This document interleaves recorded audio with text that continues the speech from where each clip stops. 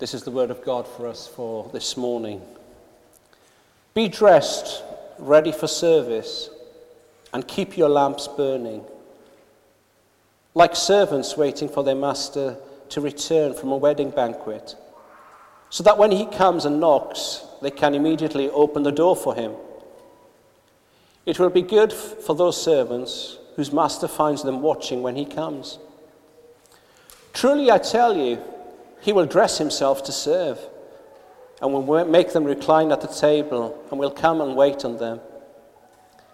It will be good for those servants whose master finds them ready, even if he comes in the middle of the night or towards daybreak. But understand this: if the owner of the house had known at what hour the thief was coming, he would not have let his house be broken into. You also must be ready, because the Son of Man will come at an hour when you do not expect him. Peter asked, "Lord, are you telling this parable to us or to everyone?" The Lord answered, "Who then is the faithful and wise manager, whom the master puts in charge of his servants to give them their food allowance at the proper time?"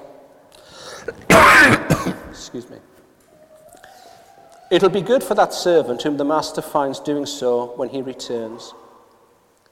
Truly, I tell you, he will put him in charge of all his possessions. But suppose the servant says to himself, "My master is taking a long time in coming." And then he begins to beat the other servants, both men and women, and to eat and drink and get drunk. The master of that servant will come on a day when he does not expect him, and at an hour he is not aware of. Excuse me.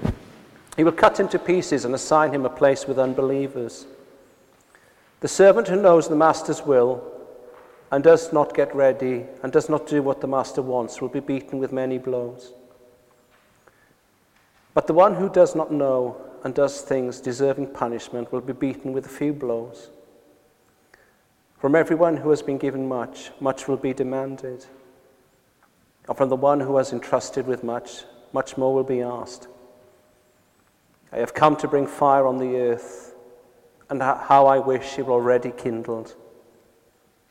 But I have a baptism to undergo, and what constraint I am under until it is completed. Do you think I came to bring peace on earth? No, I tell you, but division. From now on there will be 5 in one family divided against each other, 3 against 2, and 2 against 3. They will be divided, father against son, and son against father, mother against daughter, and daughter against mother, mother-in-law against daughter-in-law, and daughter-in-law against mother-in-law. So reads God's word. Amen and good morning. It's good to see you. I just want to encourage you with some good and some sad news at the same time. This week I received a lovely email from someone that's been amongst us for the last 4 months or so, that they've become a Christian. There's no better news than that. The sad news is that they said, actually, they're going to be part of another church family in the locality, and they come back and see us from time to time. So it's much rejoicing that we can say someone has professed faith or had their heart renewed and loves the Lord Jesus more than they did 4 months ago, or they've become a Christian for the first time. That's the great news. The sad news, for us at least, is that this person is going to be worshipping elsewhere. I'm going to pray, and then we're going to look at this passage of the Bible together. Father, we do thank you so much that the same power that has been evident when we open our eyes and look at the world that you've spoken to being, the same power that can put flesh onto bones in a valley of dry bones, the same power that rose the Lord Jesus Christ from the grave is at work in every single one of us that's a Christian here this morning. You are a God of great power, and we give you all the praise and all the renown for that. We pray for our friend who's been amongst us. We pray that you would continue to work in their lives, to grow them in godliness, to help them to commit to another local church family, and to mature and to become a Christ prizer, as the old Puritans would say, that they would live focusing their lives on King Jesus, living under his rule and care, knowing his blessing and provision, but also they'd want to share this great news of the gospel with others as well. So please be with our friend. Please, what we pray for them, we pray for ourselves. And would your power be at work in us as we listen to your voice, as you speak to us through your powerful word. Amen. A few years ago, I do remember a story or a conversation of which I was a part. The conversation was between some friends of mine around a cup of coffee, as it is often the case, and the conversation went like this, because they were talking about another friend of ours who had sadly lost his wife. She died, and he had remarried a younger lady who was also sadly a divorcee. And the conversation went like this as we were describing and discussing their marriage. Isn't it interesting, I'll make up some names, how Bob's clothing has now changed since he's got married? It's as if someone's got control of his wardrobe, as if for the first time. He's now dressing more youthfully. The old bland colours have gone out and new resplendent kind of rainbow colours have been introduced. His hair looks different. I'm not talking about Joel and Margot, by the way. His hair is different. His hair has not looked so youthful for many years. The shades of grey have been banished. He's now kind of looking black-haired. And he's lost a few pounds as well. He's undergone, shall we say, a transformation. So the discussion went. Lots of banter, lots of humour. And then he walked into the room and the conversation stopped. What's really interesting, the conversation ended something along the lines of, somebody chipped in, a very mature person, so it must have been a woman, saying, he's looking different, he's looking trim, he's looking dapper, but he's the same guy. We've been journeying through Luke, and there's been all the difference in the world from that kind of funny description of this conversation I had a few years ago to what Jesus is talking about what it means to be a Christian. What does it mean to be a follower of Jesus? What does it mean to be a disciple? They all mean the same thing. What it means to be a follower of Jesus, a disciple, a Christian, is not someone who just looks different on the outside. What we've seen as we've gone through chapters 9, 10, 11, and into 12 is someone who has been encountered by the Lord Jesus Christ. Well, it's inside-out change. It's inside-out change. Someone who's become a Christian, it's a new identity, it's a new status, it's being adopted into a new family, it's having a new Heavenly Father. It's inside-out change. It's also upside-down change. So your status has changed, that's inside out. Upside down, what you're living for is now completely different. Inside out, upside down. This morning, if you're still with me, if you're geographically challenged or spatially unaware, this is a problem for you. This morning, it's now forward-informed living. It's future change. It's the future realities changing us as Christian disciples and followers in the present. Inside out, upside down, but now forward-informed change. And it's all about the kingdom of God. On the sheet in front of you, you've got the passage from Luke 12 that begins actually in verse 32 that we've looked at the last few weeks. And it's focusing on the kingdom of God. I just want us to think about the power of the kingdom of God to make this change, to change us to be more like Jesus, to change us from inside out. It's not, but he's the same. This is complete transformation. This is a sledgehammer to our hearts. This is God's power in our midst, the same power that created the world, that raised Jesus Christ from the dead. It makes dead people living people. That's what it means to be a Christian. And I want us to think very briefly about the power of the kingdom. What is the kingdom of God? What is the power of the kingdom? Verse 32 of chapter 12. That's our first heading, the power of the kingdom. It's really interesting, and thousands of pages have been written on what the kingdom of God actually is. But it's interesting that in verse 32 of Luke 12, Jesus says these words, "Fear not, little flock," speaking to his disciples, speaking to his followers. "Fear not, little flock, for it is your Father's good pleasure to give you the kingdom." And then he says, one of the signs of you understanding what that means is that you give away all your stuff. You see money as just money, not as a status, not as something to give you life because you've already got life, and so you can give away generously. But many people disagree on what the kingdom of God is. Some people see it as a power, some people see it as completely future, some people see it as completely present. And one of the most interesting passages in the New Testament on what the kingdom of God actually is not in Luke, I think it's in Matthew 19:28. And Jesus says these words, let me read it to you. This is what the kingdom of God is, and from Jesus' lips.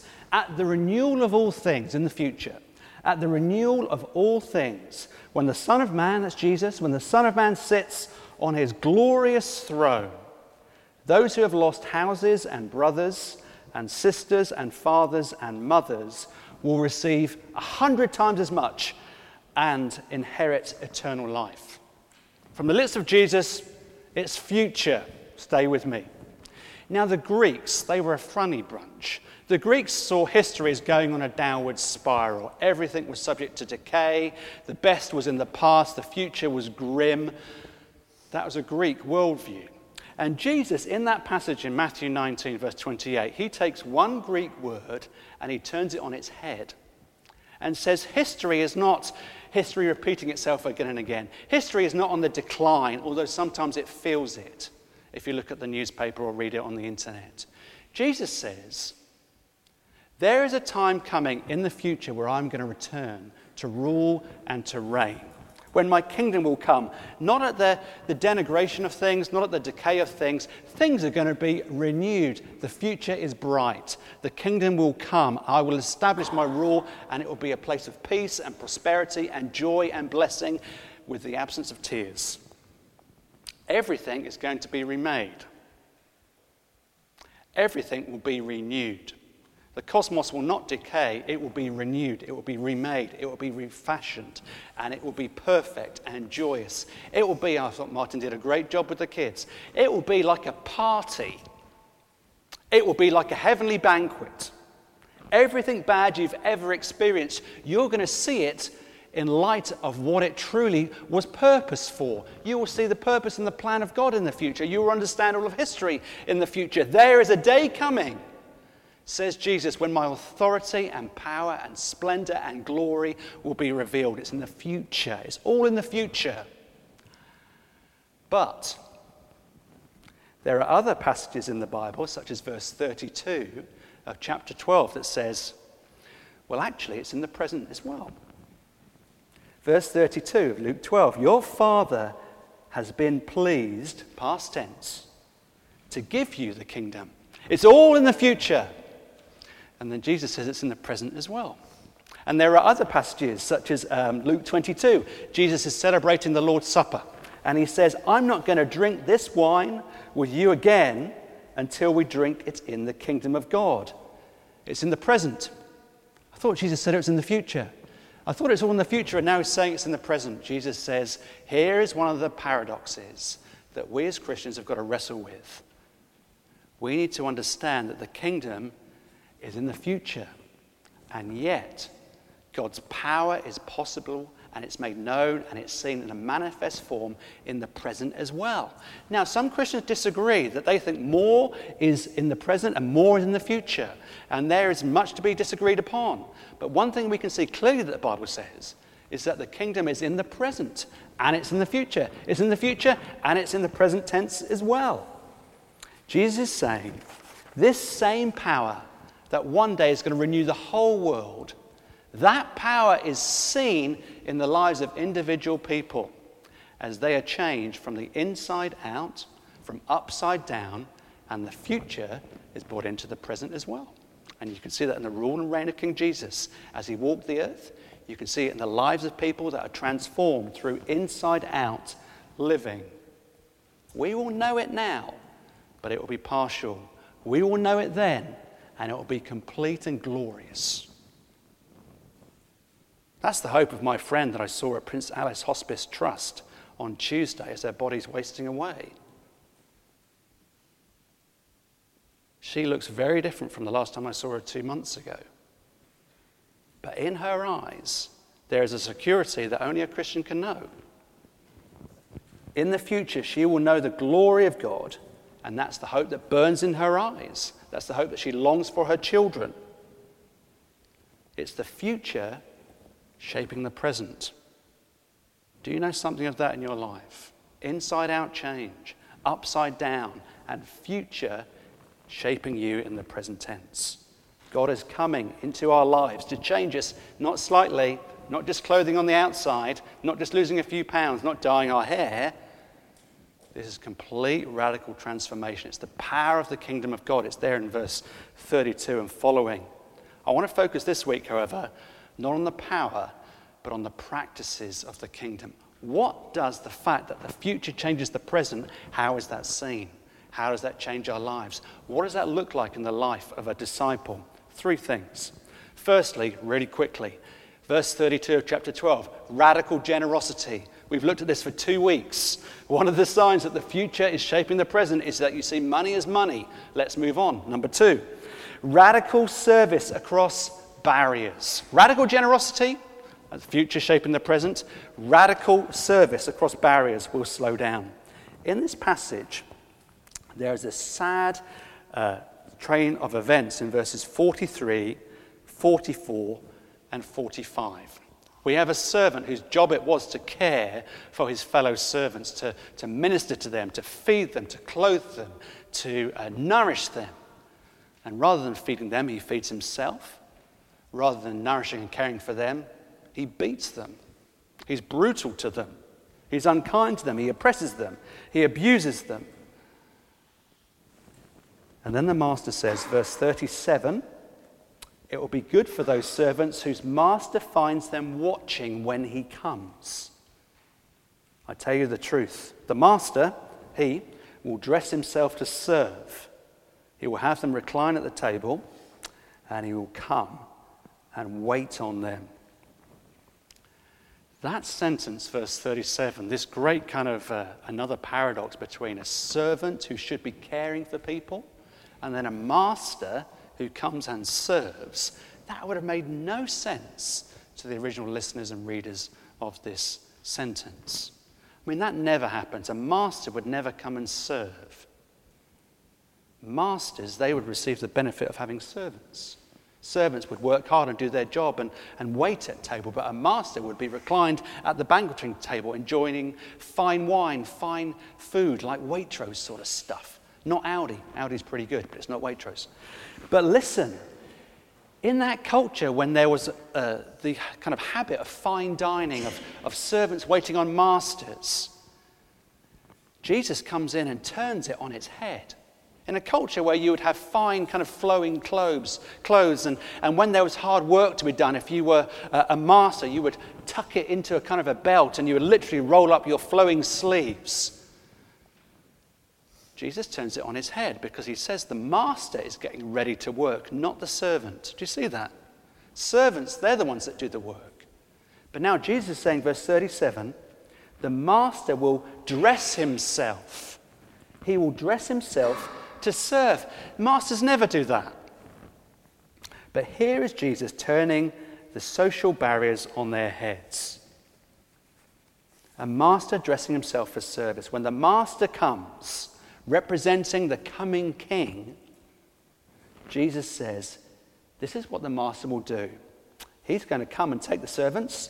He's going to have the servants reclining at the table, the servants enjoying the food, the servants enjoying the finest of wines, and the master is going to guard himself. He's going to tuck his fine robes in his belt. He's going to roll up his sleeves, and he's going to feed them. Social barriers turned right on their heads. To quote Top Gun, it's inverted. This is so radical that we just miss it because we think, what's the big deal? This is shame. This is complete change. And Jesus is showing this is how the future affects the present. You give generously. You smash social barriers. When this master comes, he turns expectations right on their head. He's the coming king. When you see how the future will be, it shapes the present, it transforms it. It transforms your values. It's not moral reformation, it's transformation. C.S. Lewis said this before. He tells the difference between moral transformation, or rather moral reformation and transformation. He says it's like someone who buys a cottage. They go in and they start fixing a few things. But in comes King Jesus with a sledgehammer, and he starts by doing all the wiring. He knocks down walls. He changes the roof. He builds out a new wing because he's not interested in the cottage. He's making a palace fit for a king to live in. And Jesus says one of the signs that the future shapes the present is that social barriers don't matter anymore. Now, we need to hear this in Epsom. We need to hear this in Epsom when there's all the difference in the world from someone who attended Epsom College to someone who attended Epsom Primary. We need to hear it in Epsom where there's a difference in the postcode that you live. We need to hear it in Epsom when we can divide Epsom by saying, here's the Downs and here's the rest. Here's one side of the railway and here's the other. Here's the club that I'm a member of and you're not a member of any. Jesus says one of the signs that the future shapes the present in Epsom, in our lives, will be that social barriers don't matter anymore. We all have barriers. We all have lines. And one of the signs that the future is shaping the present, that you've become a Christian, is how you deal with people the other side of the line, whatever that line is. So it's generosity, the future shaping the present. It's a service to people who are different from you. It's the future shaping the present. And then it's a radical awareness of joy and justice. That's the future shaping the present. Look at verse 37. There's going to be a feast. There's going to be banquet. There's going to be fine fare. There's going to be a master serving the servants. But then verse 46, that's a sentence we wish wasn't in our Bible. The master of that servant will come in on a day when he does not expect him, and at an hour he does not know, and he will cut him in pieces and put him with the unfaithful. There's joy, there's incredible joy at this banquet, and yet there's real justice. That's what that sentence is a picture of. There's joy at the banquet, and yet there's justice when the master returns. And how do we keep these two things together? Verse 35 says, there's joy and there's justice, and so Jesus says, keep your lamps burning. Keep your lamps burning. Now, what does that mean? It sounds a bit like Scouts and Kumbaya and that kind of stuff. What does Jesus mean by when he says, keep your lamps burning? Well, first thing, it must be nighttime. If you're going to keep a lamp on, it must be in the dark. But the second thing, I think it's an image from the lips of Jesus, and he's saying this. If you were going to keep your lamp burning, you would want to keep awake. It would be dark, it would be night. So physically, it's an image that we can grab hold of and say, if someone is keeping their light on, if someone is tending to the lamp, if someone is caring for that lamp because they don't want it to go out, it's because they're waiting for something or someone, and it's dark and it's night, and they want the security to see who's coming and who's not, if it's friend or foe, if they're safe and secure, or if they're in danger. Keep your lamp burning because you're waiting for someone or something. That's the kind of the earthy metaphor, but spiritually, Jesus is saying, keep your lamp burning because someone is returning. Physically, we can be aware that if we keep our lamp burning and then it goes out, we could fall asleep. We could be beholden to someone else. We could fall asleep, and then when you're physically asleep, you're no longer really aware of physical realities, that things are going on outside of your consciousness if you're just physically asleep. But if you're spiritually asleep, then you're not aware of the spiritual realities that are yet to be. And Jesus is saying, as a disciple, someone who's living in the present, shaped by the future, be aware of the spiritual return of the Lord Jesus. Be aware of the spiritual realities. Be aware of the joy that is yet to be, and be aware of the justice that is yet to be. Verses 37 and verse 46. There's going to be a great banquet in the future. Spiritual blessings on a real concrete earth that we're going to be able to walk and enjoy the company of the Lord Jesus with. There's going to be real justice in the future as well. Be aware of that. Keep your lamp burning. Keep your spiritual antenna awake. Don't let the spiritual fuel of your heart dissipate. Keep your lamps burning. Keep your heart attuned to the joy and the justice that is yet to be. One of the books I read at college was a book by a guy called Rodney Stark, Christian American, that's okay, but he's a Christian American historian, so he's really clever. And one of the things he wrestled with was how come so many people, so many Christians in the Roman Empire, how come they just kept going in the face of such harsh opposition? I mean, these Christians, they were fed to the lions. This is written down in non-Christian history. These Christians, they were persecuted. Their loved ones would be just dragged out, and they could be raped, they could be butchered, they could be killed. So how come, not only did Christians keep going, but how come it spread? It spread like wildfire. And Rodney Stark, in loads of pages, I'll summarize it to 2 points. He said, here are the 2 things that kept Christians going. Number 1, it was joy in the face of suffering. How do Christians keep going in the jaws of lions that were open and that was shut on them? How do they keep going when they lost their loved ones and when their possessions were taken away, when they didn't have a justice system? How did the Christians keep going? Because they had joy in the face of suffering. Not only did that help them to persevere, but they took on the burdens and needs of other people. When there was an epidemic in Rome, it was the Christians that went and helped non-Christians. They didn't run away from Rome, they ran to it. How did they do that? Because they had joy in the face of suffering. That's number 1. Number 2, the second thing that made Christians persevere was that they were able to forgive in the face of persecution. There is lots of records from Josephus and other guys of Christians who were under persecution, just terrible and tremendous amounts of persecution. There is not one account of Christians seeking retribution. There's no account in any history, and surely the non-Christians would record it if it was there, of Christians wanting to get vengeance, of Christians saying, they just killed one of our families, we're going to go and kill 10 of those. There's not one account of that in any non-Christian or Christian history. Why? They didn't just have joy in the face of suffering. They were secure in the fact that a day was coming in the future as it shaped their present experience when there would be justice, even if they didn't experience it at the hands of Rome. That's 2 truths of joy in the future and justice in the future that kept their lamp burning, kept them aware to spiritual realities that the best was yet to be, that they could persevere in the face of suffering and not seek vengeance because a day was coming when they would receive justice. If you don't know this, then your life when you face injustice will be shaped by bitterness. You will have to face disappointment in this world. Christians face disappointment too, but it's disappointment and sadness and tears against the backdrop of the fact that the best is yet to be, that there will be joy, there will be justice to the max. It's the practices of the kingdom, it's the power of the kingdom, which is all future. No, it's not. It's future, but it's also present.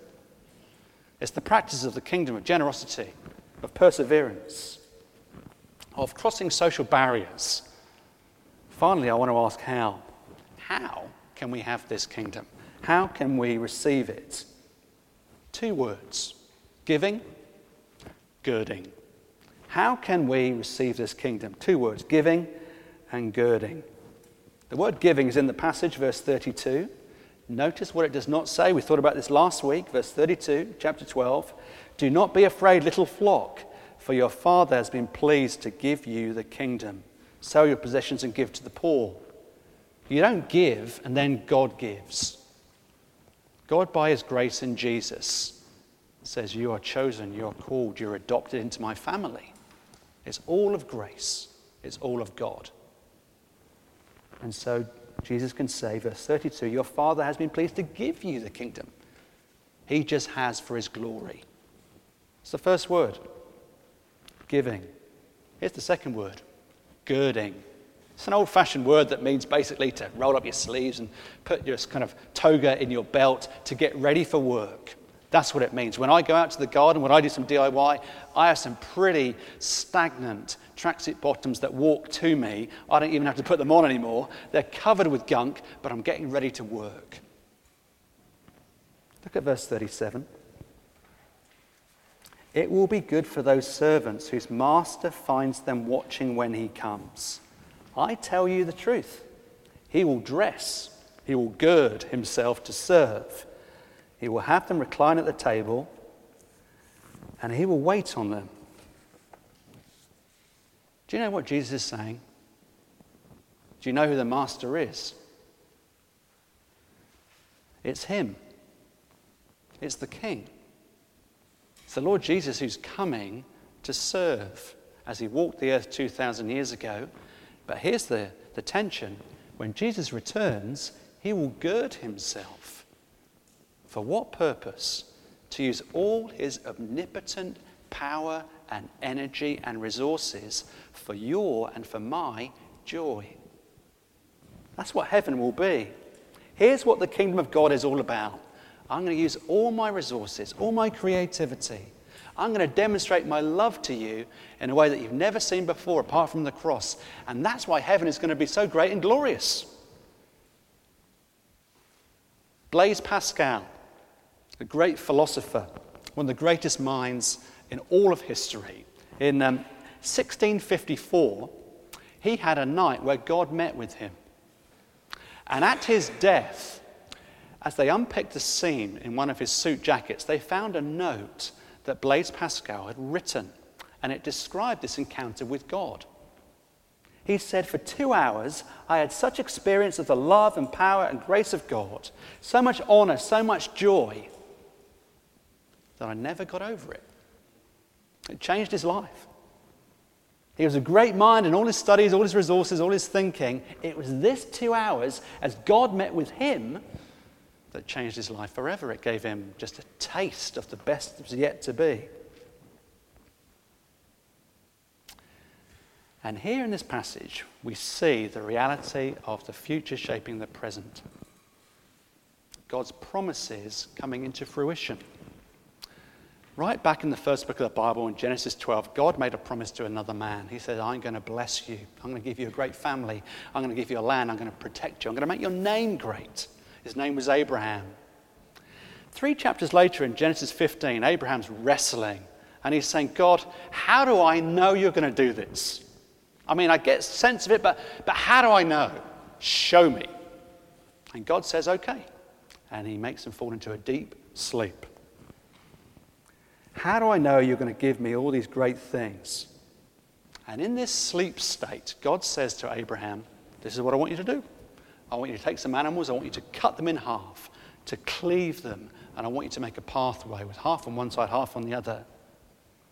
And this is a practice from the ancient Near East, where any big king wanted to make a deal with a little king, any oath that wanted to be made, you would get animal pieces, you would cut them in half, you would make a walkway, and both big king and little king would walk through the pieces. And it's a solemn oath saying, if we do not keep our deal, if we do not keep our covenant oath, may we become like these animal pieces. And Abraham thought, I'm sure God wants me to walk through the pieces. But as the dream went on, God appeared in a smoking fire pot, and God alone went through the pieces. Because God made a covenant with himself. And because God made a covenant with himself, it was unbreakable, it was perfect, it was endurable.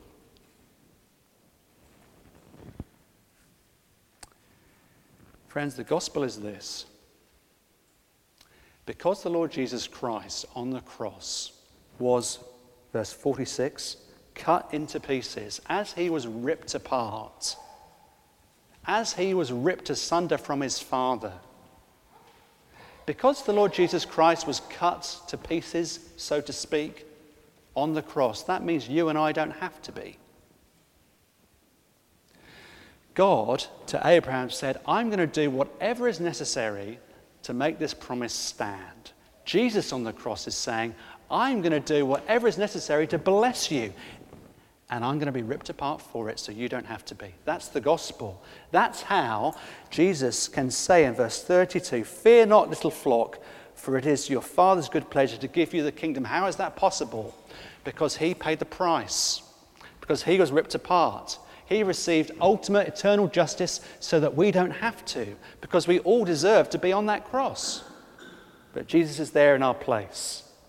And friends, how do you know that this kingdom of joy will be yours if you're a Christian?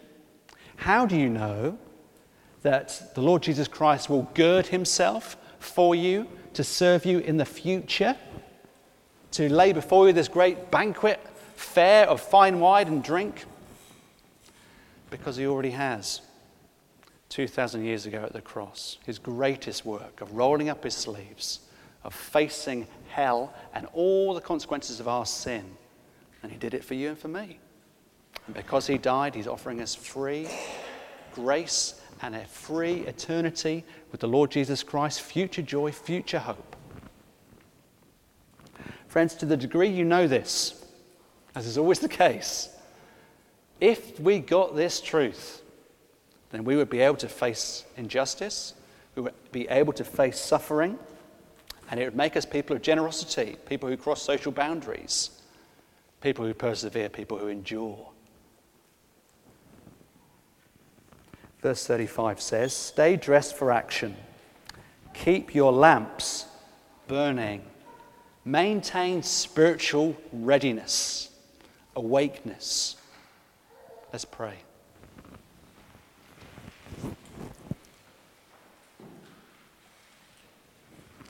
Father, we recognize that there's so much in this world that just wants us to settle down and wants us to say the best is now, and that we can believe the lie that we can have our best life now. And we don't want to believe that lie, so please help us by the power of your Spirit and by his power alone to stay awake, to stay ready for action, to gird ourselves, to keep our lamps burning.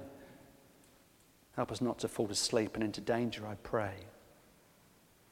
And we dare to ask that in the coming months and years, just like our friend who's become a Christian in the last few months, you would be pleased to show more of yourself to us so that we would know day by day the joy that Blaise Pascal experienced. So much joy, so much of a closeness in our walk with you that it would change us from the inside out, it would turn us upside down, and we would know more of the future in the present, but we would long for the future as well. Please help us, I do pray. Amen.